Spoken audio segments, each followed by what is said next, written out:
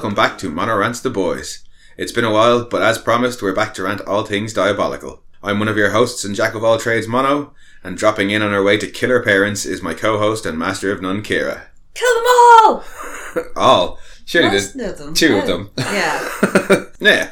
It's only been about, 7-8 weeks since we last jumped into the boys' universe with the 7 on 7 podcast, but yeah, it feels good to be back talking to the boys. Feels a lot longer for some reason. Yeah, well, no, it's literally, I think it's just January, February. Yeah. February always feels like 5 years. Yeah, January and February are always long.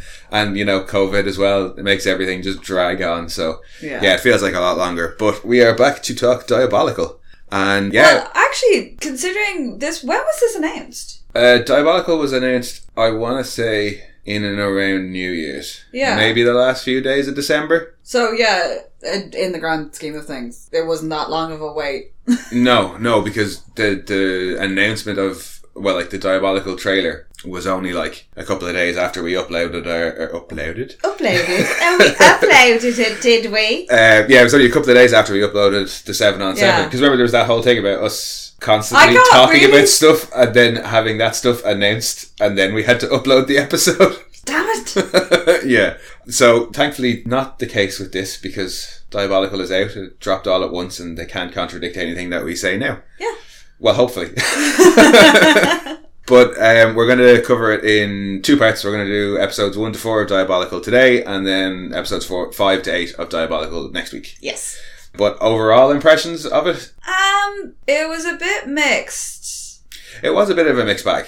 Obviously, Animatrix and the likes of the Green Lantern, Green Knights. Animated anthology series. Yeah, it was very much in that spirit. So I found some of them, it's the same across the board. Gotham Knights was like that as well. Yeah, you're never going to please all the people all the time. No, especially when you're doing such drastically different styles of animation and styles of story. But overall... And different writing styles as well. The writing style in particular is kind of what threw me. The ones that I didn't like out of this, it was... One of them, it was the animation style. It's just an animation style that I don't like. But the other one that I didn't really like was the way it was written. I liked the story and I liked the idea. I just thought that it was badly executed. Yeah, but before we jump into specifics, overall, I really enjoyed it. There was a few that I definitely didn't like. Yeah. And the ones that I did like, I really, really liked. Yeah, there's ones I'd go back and watch again. I just thought they were really, really well done. They were really fun. The other ones, I could just skip them. Yeah. But you're going to get that in anything. Yeah, and the nature of it is as well, is because they're all self-contained. You don't have to sit through the ones that you don't like to watch the ones that you do. So, shall we launch into the first one then? Yes. That being Laser Baby's Day Out from writers Seth Rogen and Evan Goldberg, executive producers and creators of the show. Well, the main show, The Boys, and this as well. And directed by Crystal Chesney and Derek Lee Thompson, who I just looked up, and they are both kind of Futurama, Simpsons and Disenchantment alumni. And that's the only background that I'm going to give you on any of the other writers or directors, because there's 4 episodes we're trying to cram in here, and they all have at least 2 writers or 2 directors and stuff like that. So I'll give you their names and you can look them up yourself. But I think you hit the nail on the head before we started recording. An homage to Fred Quimby.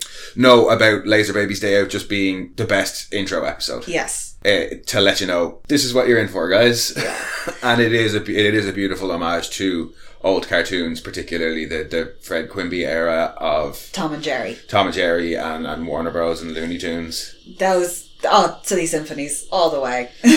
Yeah, and it's an excellent homage. It really is. You can tell it was lovingly done. The fat horse in it is such... No, but when I think back to especially if you look at the Silly Symphonies, the Catch the Rabbit bit where Bones is in the Valkyrie thing, but the horses all are that really fat with the little legs. Do you want to know the impression that the horse made on me? What? I have a list of characters for every episode, and the list of characters I have for this episode are Baby, Simon, Big Brain and Fat Horse. The Fat Horse was brilliant, but that's the way that they used to be drawn, and I love the Fred Quimby Tom and Jerry cartoons. I have them all on DVD. Yeah. And what's really awesome is that our RT National Concert Orchestra actually do shows here live where they show the old cartoons and they play the score along with it. Could you imagine them doing that to this? Yeah, I would love it. I take my money. Yeah, if anybody from Amazon Prime is listening, give us Laser Baby's Day Out on a big screen with a live orchestra. Please, yeah, that'd because be awesome. I've seen Aliens done with a live orchestra. We're going to see Blade Runner with a live orchestra, and it's amazing. And anything that has an orchestral like score behind it, there's no dialogue in this. It's all done through the music.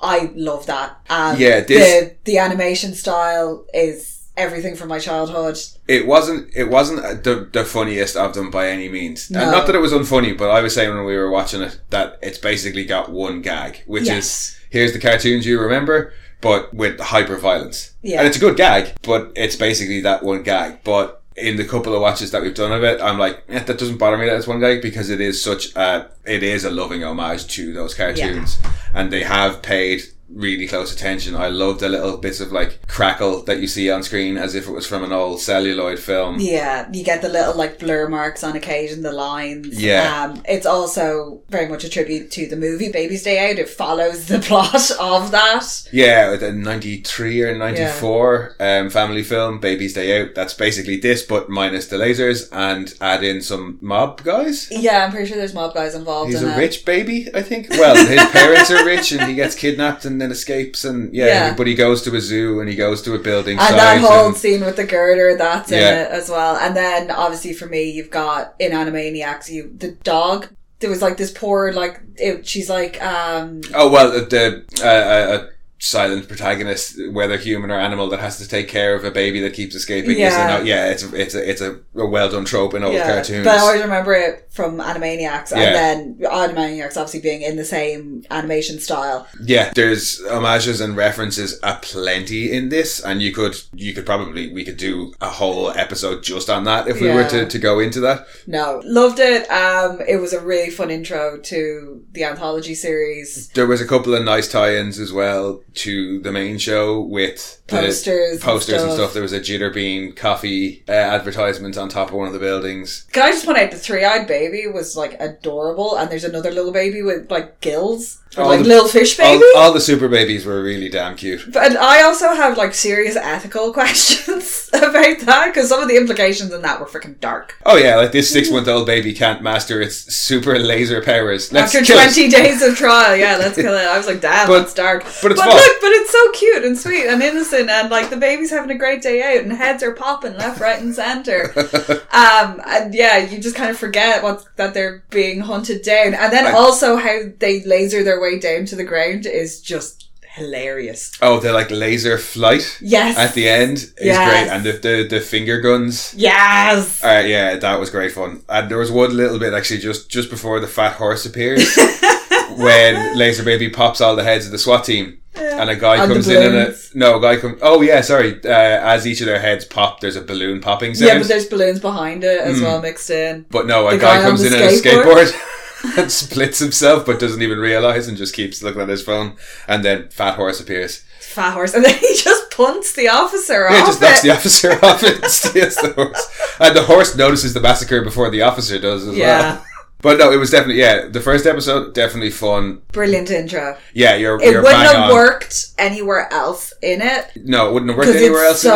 Because it's so cutesy and light and fun and, hey kids, look at this. It just... The juxtaposition then. It's a bit jarring. But that is very much the tone of the show in the form of a Looney Tunes cartoon. Yes. So they balanced it really well. Yeah, that episode's balanced really well, and in as much as it wouldn't have worked anywhere else, placement-wise, anywhere else in the show, no other episode would have worked as a good opener. No. So that was the perfect place to put Laser Baby's Day Out, and I definitely enjoyed that one. That was a good start. Yeah. Oh, and the deep piranhas need love too. That poor horse getting eaten by the piranhas. I forgot the horse gets eaten by piranhas. Yeah, and he rides it like the whole way out of the pill. Yeah. And it's falling apart. Yeah, and again, that very typical cartoon gag, but just taken to its obvious yet gruesome conclusion. I really wanted the horse to survive. I also like the bit where the baby went flinging past the lion's mouth while the lion's yawning, and it just like skims the tongue. And the lion kind of goes, what did I just miss? The guy who gets his arms chopped off in the gorilla enclosure, and then his gun flames himself. Yes. And again, totally like a cartoon, but you would expect all there to be left after the flames go away is just the two eyes. Yeah. But no, you see like the whole skeleton and the two eyes. Yeah, the pile of ash with the two eyes making the blink noises. The bink, bink. But they just extend it out and make it that little bit more gruesome. No, it was really fun. Yeah. The first episode was really fun. But to follow it on then, we had an animated short where pissed off Soups killed their parents, which was probably equally gruesome, but they definitely went for a more like gag heavy script. Yeah, this was from the guys, or at least one of the guys. So yeah, from the Rick and Morty. The writers for this one were Justin. I'm not sure if it's Roiland or Roland. I'm not exactly sure how to pronounce it, but that's me. I never am sure how to pronounce these things. Yeah, so writer Justin Roiland and Ben Bayouth and director Parker Simmons. So yeah, you've got half of the Rick and Morty team and the guy who made Solar Opposites. Yeah. Now, I enjoyed Solar Opposites. I'm not a fan of Rick and Morty. No, we've tried. Yeah, we've tried. And I just don't like it. I don't like their writing style. And that some of what I dislike in their writing style transferred over to this. I thought this was a brilliant story. We've talked about what happens to reject Soups or Soups who are just like you're one who's the giant, one complete muscle, the big tongue. Like, she needs specialist care. Yeah, we talked about it in the VOD 7 on 7 podcast, and we talked about it, I think, when we were talking about Gecko. But we talked about what happens to Soups with shit powers. Yeah. So it was lovely to see it addressed. Yeah. I loved the narrator. I thought the narrator was brilliant. I loved the ghost girl. I really, really felt for her. That's shit. Like, she's hungry, but she can't eat. Like, that's fucking inhumane. But I felt like all the other ones were just idiot boys sitting around a table talking, like, just throwing out silly ideas. Yeah, because you've got the guy with the boobs on his face. Well, in more or less in order of introduction, you've got Moslow, who's the opposite of a speedster. Yeah. So, yeah, shitty power. Yeah. Boombox, who was hilarious. He was hilarious, but the concept was hilarious. They didn't do much of him beyond use him for a montage. Yeah, but I was also like, how? Fang, meh. Well, she's just a really fucked up Mylena. Kingdom was cool. The idea of somebody who could transform into an animal, but in body and mind. Yeah. That was a good gag. That was, but they didn't, they didn't really do anything with it because later on it looks like he's in control of the animals. Well, no, he turns into a snake and then just slithers off. They're like, constrict this guy, and he turns into a snake and just slithers away. Yeah, good gag. But I mean, they had so many characters that they were never going to be able to get much of them in. That was actually a really, really fun idea. Yeah, like, I liked him. I liked that idea. Yeah. But it just wasn't executed properly. There was Agua, the guy who's just a kiddie pool. He turns into water and that's it. Yeah, there was Big, who was just big and ugly. Yeah, it was like... There was the human tongue, which was, again... She was the most useful one of the lot. The way she killed her parents was fucking brilliant. Yeah, but she was the one who, like, restrained people, oh my god, her life must be so disgusting because she's essentially one giant taste bud. Oh yeah, she tastes everything she touches. Oh! Yeah, no, that's... No, stop. You stop right now. I know how obsessed you get with the specifics of superhero powers, and I do not want you parsing out how disgusting her living is. She'd be so moist. Picante balls. Picante balls is hilarious, but it's also the best example of idiot boys talking about stupid shit. I thought the next one which is ranch dressing cum squirter. Yeah. Who's best? But that had gone over into Joss Eklund's spunky backpack territory for that's me. A brass eye reference there. I don't think many will get. But that's where that one had gone for me. The thing about ranch dressing cum squirter is... Sorry. Just trying to say that sentence normally. How did he find out? No, the thing about ranch dressing cum squirter is... No. How did he find out? Somebody told him, or he tasted it himself. There you go. Yeah. Also, why is he there? That doesn't impact your everyday life. Yeah. Unless you're somebody in a restaurant has a fucking salad dressing emergency. Like, who medically needs ranch dressing? Unless the sheer volume that he squirts is just too much for a normal household, and that's why they had to put him away. But it's in any case, dressing. his best gag was actually in the teaser trailer because he's working in Whataburger. Ew. Yeah, and there's a bit in the trailer where it focuses on him behind the counter. And for no reason. Not for no reason, but he's just squirting some ranch dressing on it, but he makes a kind of cum face. And I was like, is the implication there that... And yes, that's exactly what the implication was. But yeah, his best gag wasn't even in this episode. The secret sauce is semen. Animal semen. That's so gross. I didn't. Where did you spot that? How did you remember that? Because it was just, you know, when you spot something in a trailer or in a show and you're just like, stunning. why did they focus on that? That has to be a thing. It was like, I don't remember if I said it during the record, but the Buster Beaver pizza place ad in the VOT 7 on 7. Yeah. Compared to all the rest of the ads was so random because all the rest of them were tied into VOT. Yeah, and I was that like, one why is wasn't. that one not tied into VOT unless it's going to be something to do with season 3? And lo and behold, a couple of weeks later, Kripke said, Buster Beaver, something's going to happen in season 3 that's important in Buster Beavers. Yeah. So, yeah, that just, when I saw that guy in the Diabolical ad behind the counter looking like he's got a cum face on when he was squirting ranch dressing, I was like, what's going on there? And I got my answer. I'm just amazed you remembered. Oh, I know, you know me in detail. I'm terrible for picking up small details. Small details. Big details in general.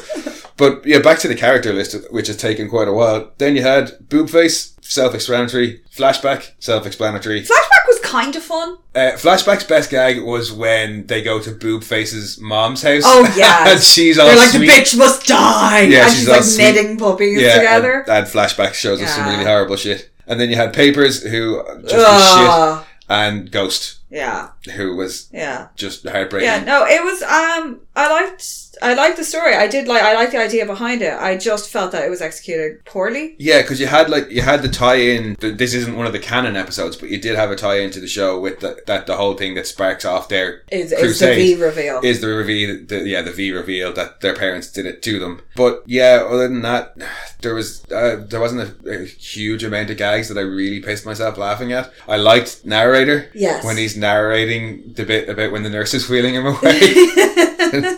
I loved Kingdom's Shaq transformation when he killed that his was just parents, hilarious though. flopping around the bedroom. That was hilarious. But yeah, other than that, yeah, a lot of the gags didn't land for me in this one. Again, I think it's just we're not fans of that writing style. Yeah, and the gags that did land were visual gags rather than written gags. So it wasn't. I think because it was very much in the Rick and Morty style, it was never going to kind of really do it for us. Bonus points for Eugene Merman. Oh, yes. Because I'm always happy to hear Gene. And Christian Slater. Yeah, extra bonus points for Christian Slater. Yeah, Christian Slater and Eugene Merman. But the thing is, for me, is I'm so used to Eugene Merman being Gene that I was like, why is Gene playing dress up? What has he done now?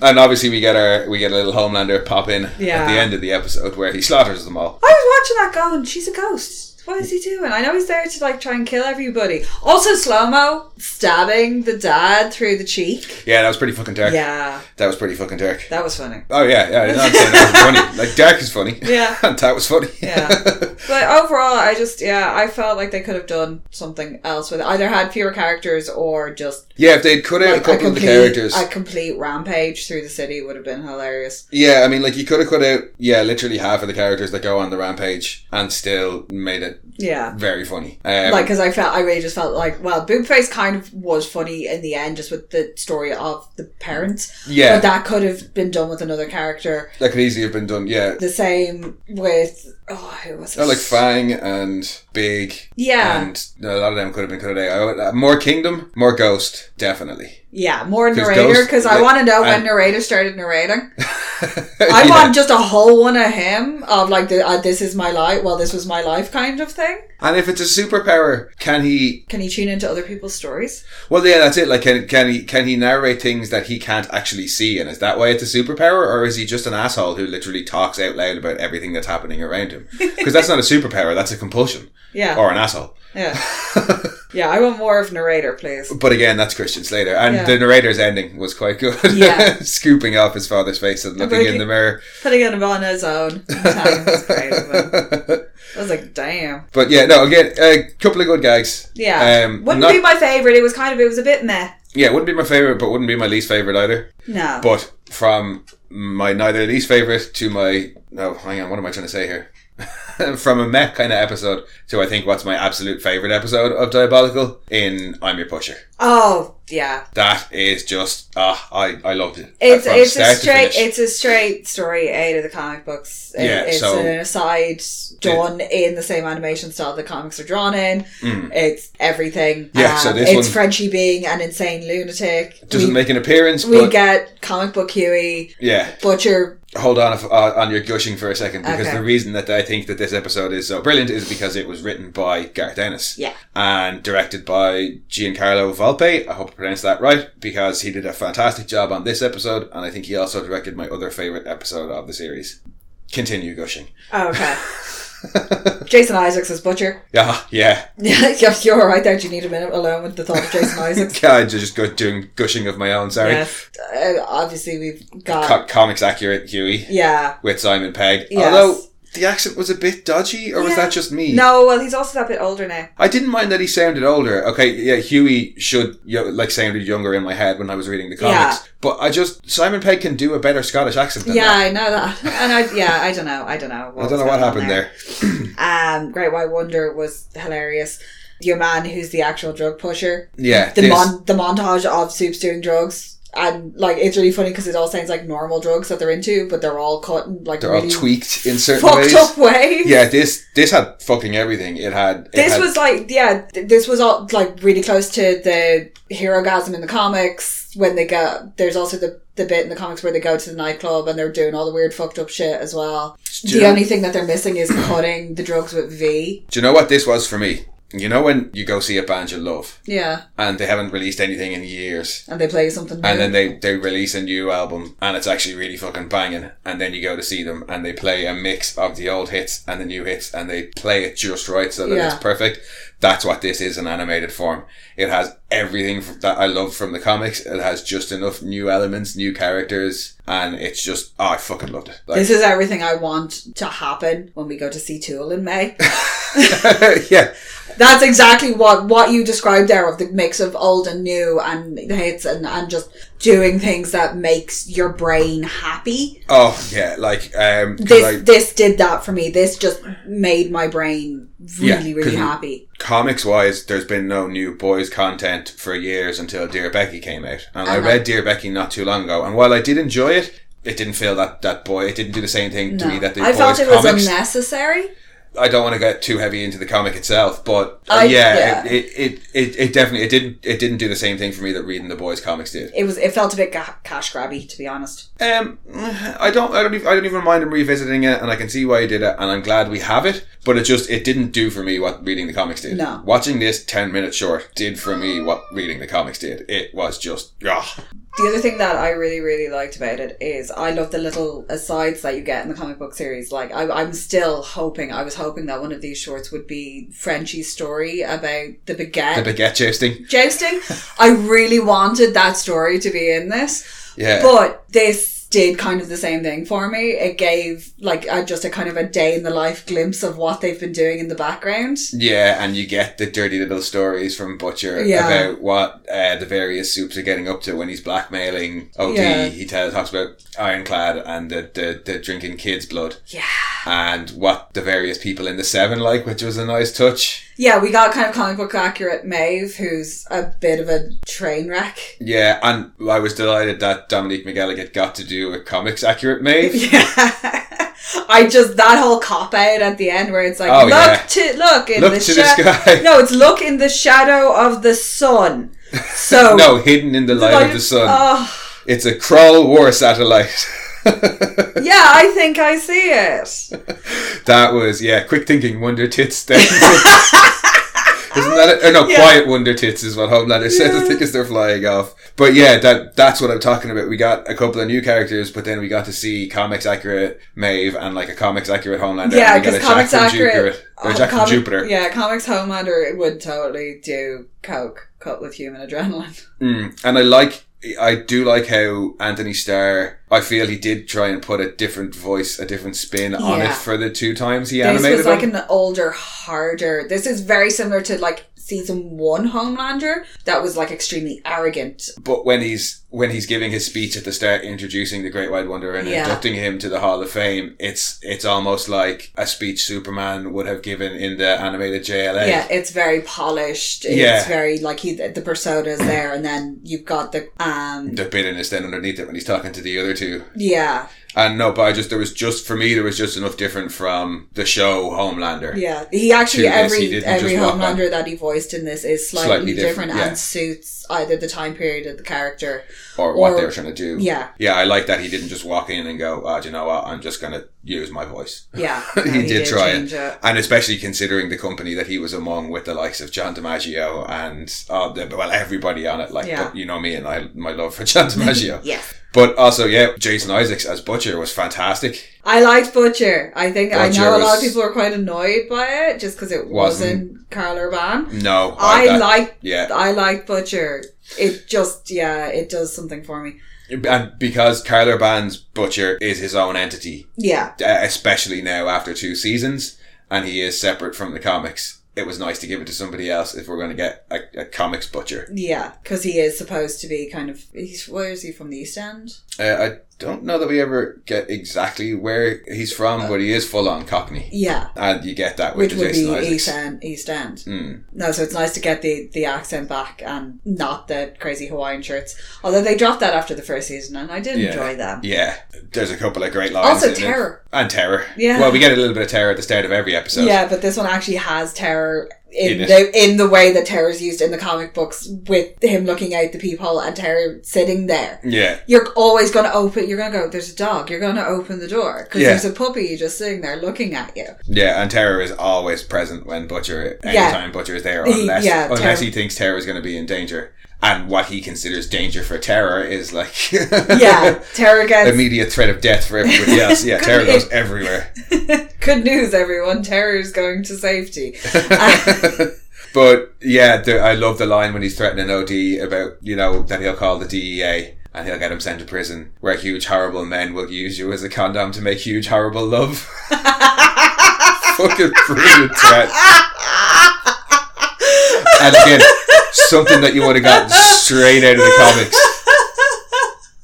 It's a brilliant line. It's a horrific image. Yeah, but that's what makes it so good and so Billy Butcher. I can't praise this episode enough. There's so many funny lines in it as well. Even though it's not a particularly funny episode, there are so many funny bits. I mean, he says jings. Yeah, we get jings. When Great White Wonder is taking his heroin enema and slaps the bag. And the addition, of Homelander taking his coke with human adrenaline was a nice little touch. There were so many nice little touches in this. I just like the whole, from the moment Great White Wonder arrives and you can see that there's something very, very wrong with him. Yeah, Homelander can sense the heartbeat. And he's sweating and you're just waiting. I was there going, is he going to just explode? Like, what the fuck has Frenchie done to him? Because we know that Frenchie is inventive. Yep. And it's just that anticipation of what's going to happen. And you can tell as well, it's building in the 3 of the 7 characters, 3 from the 7 watching, because Maeve's talking about what speed he's going. Yeah. And you can tell they're getting a little bit nervous, like, why? We know he can go fast, but why is he going this fast? Yeah, they know there's something wrong. Line of, do we step in or do we wait and see what happens? And when we see what happens, it's fucking fantastic. But it's that anticipation of what's going to happen? Is he going to explode? Like, is it going to be gross? Like, how? Like, is he just, what? And again, that there are moments like that in the comic where things are just building and you're like, oh shit, this is heading to a ridiculous crescendo, but I don't know which way it's going to go. And he explodes through Ironclad, who's supposed to be basically a colossus. So he's going so fast, he goes through iron. Well, yeah. In this case, he doesn't survive it because he's like well mangled after that. In this case, the unstoppable force smashes through the immovable object. Yeah. So the immovable object wasn't moved. No, just had a hole punched clean through it. Yep.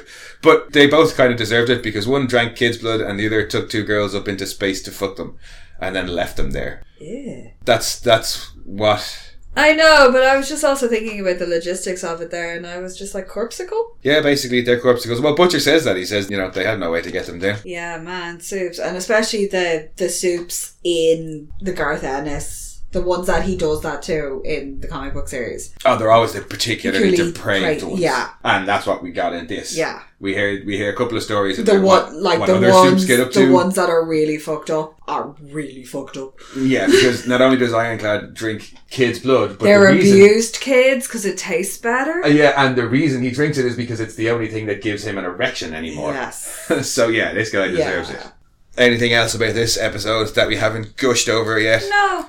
It's definitely the boysiest boys that ever boyed. It's one of my preferred animation styles. Yeah. It's a style that I very much enjoy, so that assisted.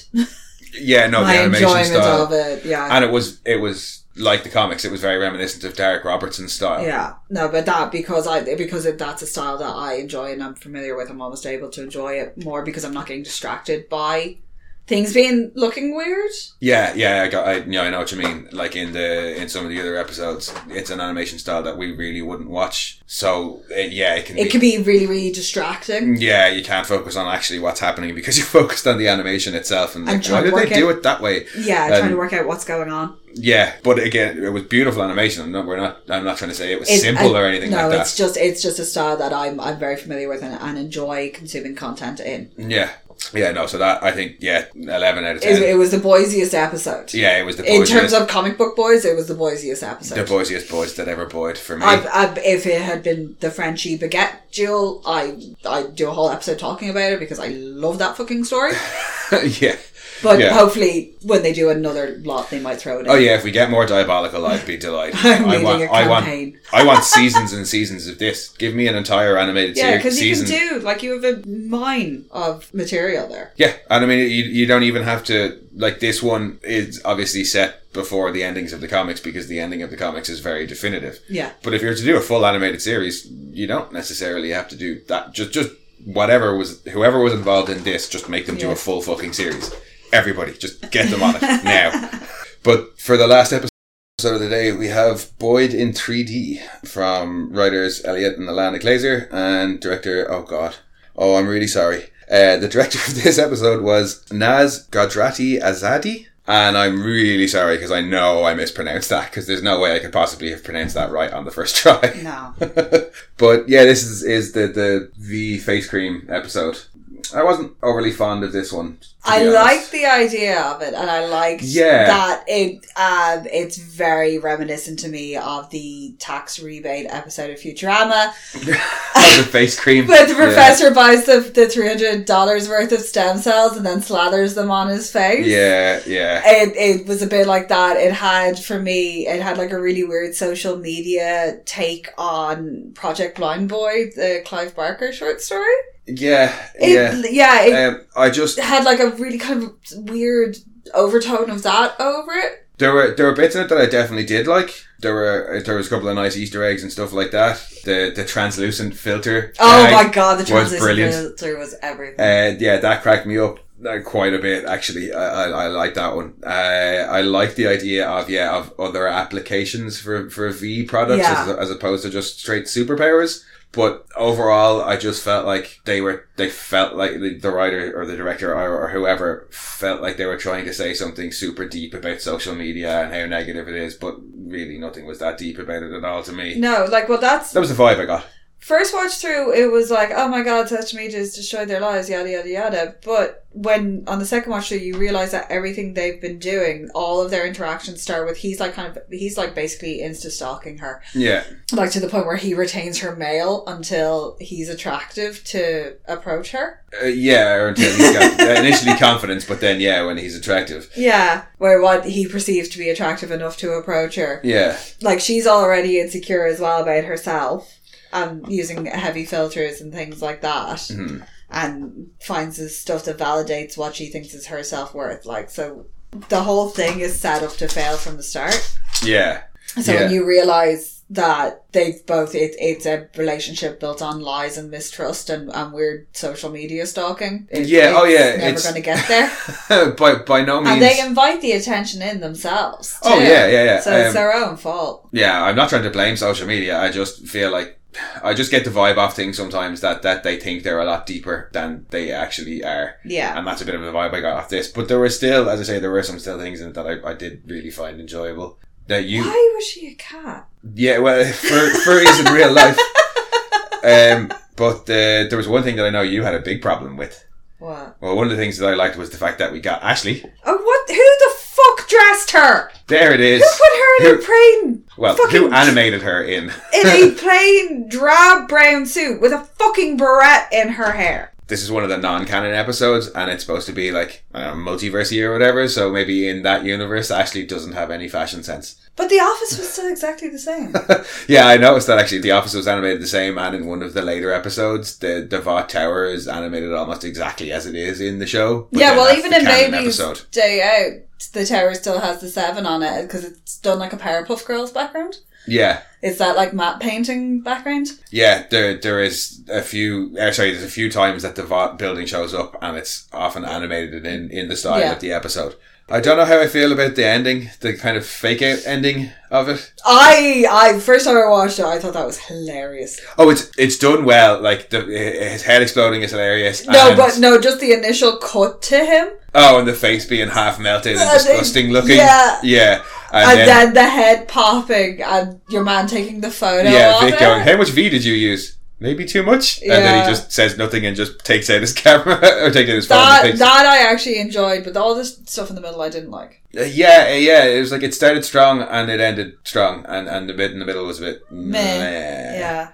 So for the first 4 episodes, we kind of 2 we quite liked. Yeah. And 2 we were a bit meh on. Yeah, like they weren't bad. They just no, they're just for me. Yeah, by no means were they terrible, and I'd rather have them than not have them, definitely.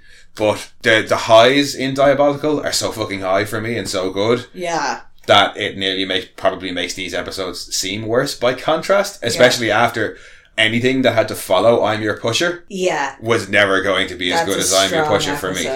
No matter what. They are spaced quite well as well, I will say that, because I've watched other things, Love, Sex and Robots, or Love, Death and Robots. Yeah, and the best episodes are top heavy in that. They're at the start and it's all downhill from there then. Whereas then when you look at things like The Animatrix, everybody remembers that one with the time bubble, with the cement mixer going around or whatever, and then the kids are playing in it. You don't remember anything else.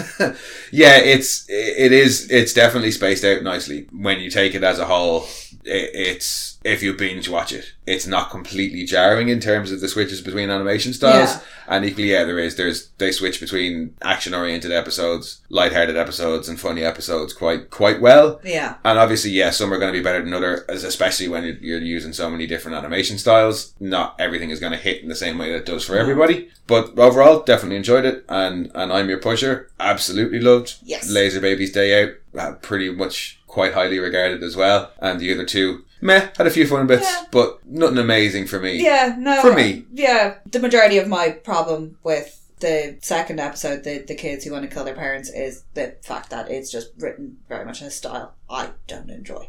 But apart from that, and if you like that style, and if you're a fan of Rick and Morty, you'll probably love that episode. I'm just not. Yeah, and at the end of the day, that's kind of my takeaway from it is always going to be coloured by the fact that I don't personally enjoy that writing style, and I meant because I wasn't too hot. Just as I just didn't want to shit on it because I know that for me it's a very, very personal thing that I don't like. Yeah, and for me that's kind of how I feel about Boyd in 3D. I just didn't really like how it was written, and I recognised the names. Yeah. But if I wouldn't be surprised if I looked up other things they did and went, oh, do you know what? That's not really my style either. The one thing I will say about Boyd in 3D is I actually really enjoyed the animation style in it. Yes. It had a real... Really like that, actually. I was trying to find it. There was a short that was done by either Disney or Pixar about a French cyclist training for the Tour de France. That sounds vaguely familiar. And it was in a very similar style to that. And the likes of Madeline was in that very similar kind of pencil and soft, pastel crayon animation style. And I really, really enjoy that. I just didn't find the story that engaging. Yeah, no, but it was the story for me that visually, let it down. I really enjoyed it. I thought it was really beautiful. It was a really nice, because it was such a soft, muted palette used throughout it. Yeah. It was a really nice juxtaposition to the likes of Baby's Day Out, which was really bright and bold and cartoony. And then the other 2 were done in their own kind of modern adult animation style and palette. An animated short where Pissed Off Soup killed their parents was very much in the Rick and Morty animation style. Yeah. I'm Your Pusher, as we said, was more the style of the comics, and then this. And the palettes all go with that, whereas this was nice because it was softer. But yeah, for the first half, still really, really enjoyed it. Yeah. Looking forward to reviewing the next half next week. Yes. And if you were unaware, in the meantime, in between season 2 and 3 of The Boys, we have been doing a few movie reviews of some of our favourite movies over on Mono Rants at the Movies. And you can... don't be mistaken, we do shit all over them. But it's done with love. Oh yeah, we love the movies, but we shit on them a lot. But hey, look, if you like what we do, you can check that out too. And if you want to send us some rants of your own, you can follow us on Twitter at rantsmono. You can follow us on Instagram now at monorants_the_boys, or you can send in your own rants to monorantspodcast@gmail.com. And we'll be back next week with Diabolical Part 2.